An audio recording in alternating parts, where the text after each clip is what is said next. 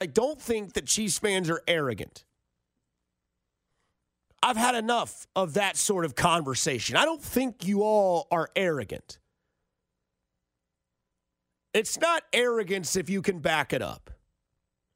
Overconfidence versus been there before, right? Like, the Chiefs have the track record. The Chiefs have the resume. Whatever job or whatever experience you've ever had, there's always going to be someone there that's done it longer than you, and they're going to seem maybe a little overconfident or a little cocky. Sometimes being a little arrogant or a little cocky is good. Sometimes it's not, right? Sometimes it's not. Ja'Marr Chase found out real quickly what it's like to be a little too overconfident. But Ja'Marr Chase hasn't won anything. And the Kansas City Chiefs go into this Super Bowl with the fake narrative, right? The villain part, that's not fake. That's implicated. That's something that people want to see them do, and they've done it well. That's something where, like, you know, the Chiefs' fake narrative is, these guys are arrogant. Their fans are arrogant. No, we're not. It's overconfidence, right? And the reason for that is you start with the obvious, and that is it's Patrick Mahomes versus Brock Purdy. Need I say more? I'm a fan of Brock Purdy. I don't think Brock Purdy's a bad quarterback. I think he's one of the better stories the NFL's had in the last 5 years. And you can roll your eyes, and it might just be because of the time frame that it's the San Francisco 49ers who he plays for, and that's who you play for in the Super Bowl. I don't want Brock Purdy to win. But I don't hate the Brock Purdy story. But when I look at the two quarterbacks and I think to myself, oh, they don't think Mahomes is arrogant. They think the Chiefs are cocky. No. They're confident because they've done this before. But I just know what the quarterback can do for a team that this station covers and a city that this team represents and a radio station that I tend to work for in a city that does represent this team. I've watched every single Patrick Mahomes game since he's been in the league. That's 6 years of football that tend to go into February. So I don't care if somebody's like, oh, man, you seem arrogant. You're just one of those arrogant Chiefs fans. Nah, man, I knew when we were bad.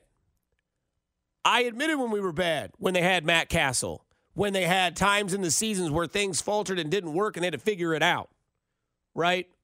But I know this team's good. I know this team's been here before. This team's come back from behind twice in a Super Bowl and won. This team's been a underdog in a Super Bowl of last year and won. And this team, again, is the underdog in this Super Bowl.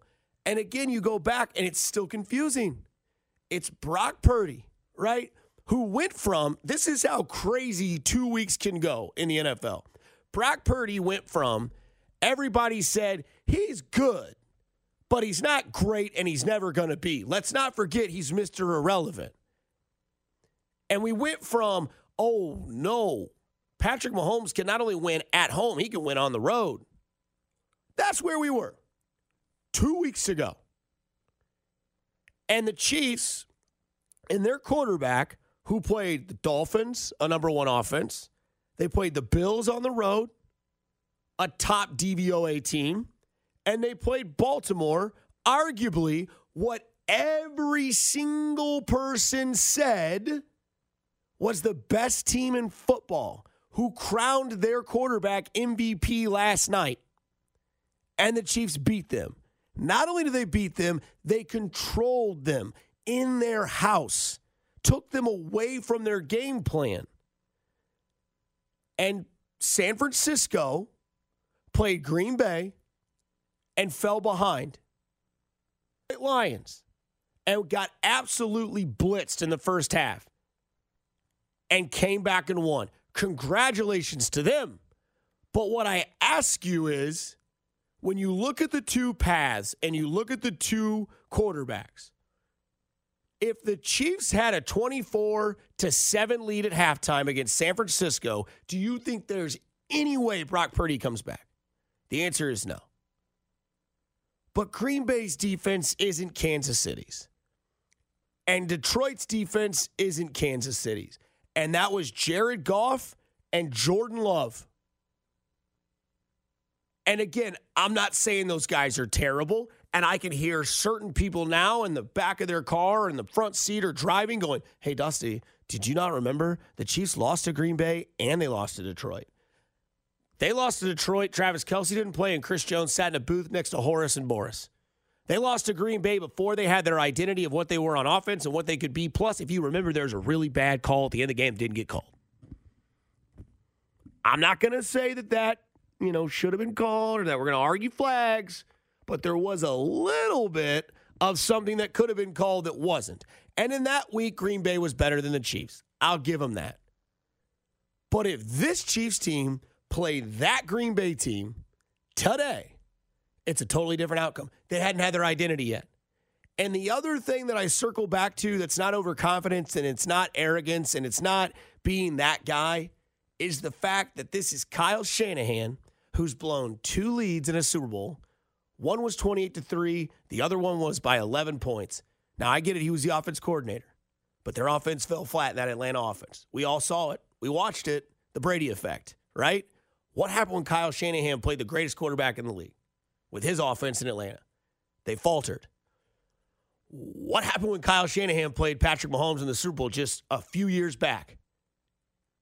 They blew it.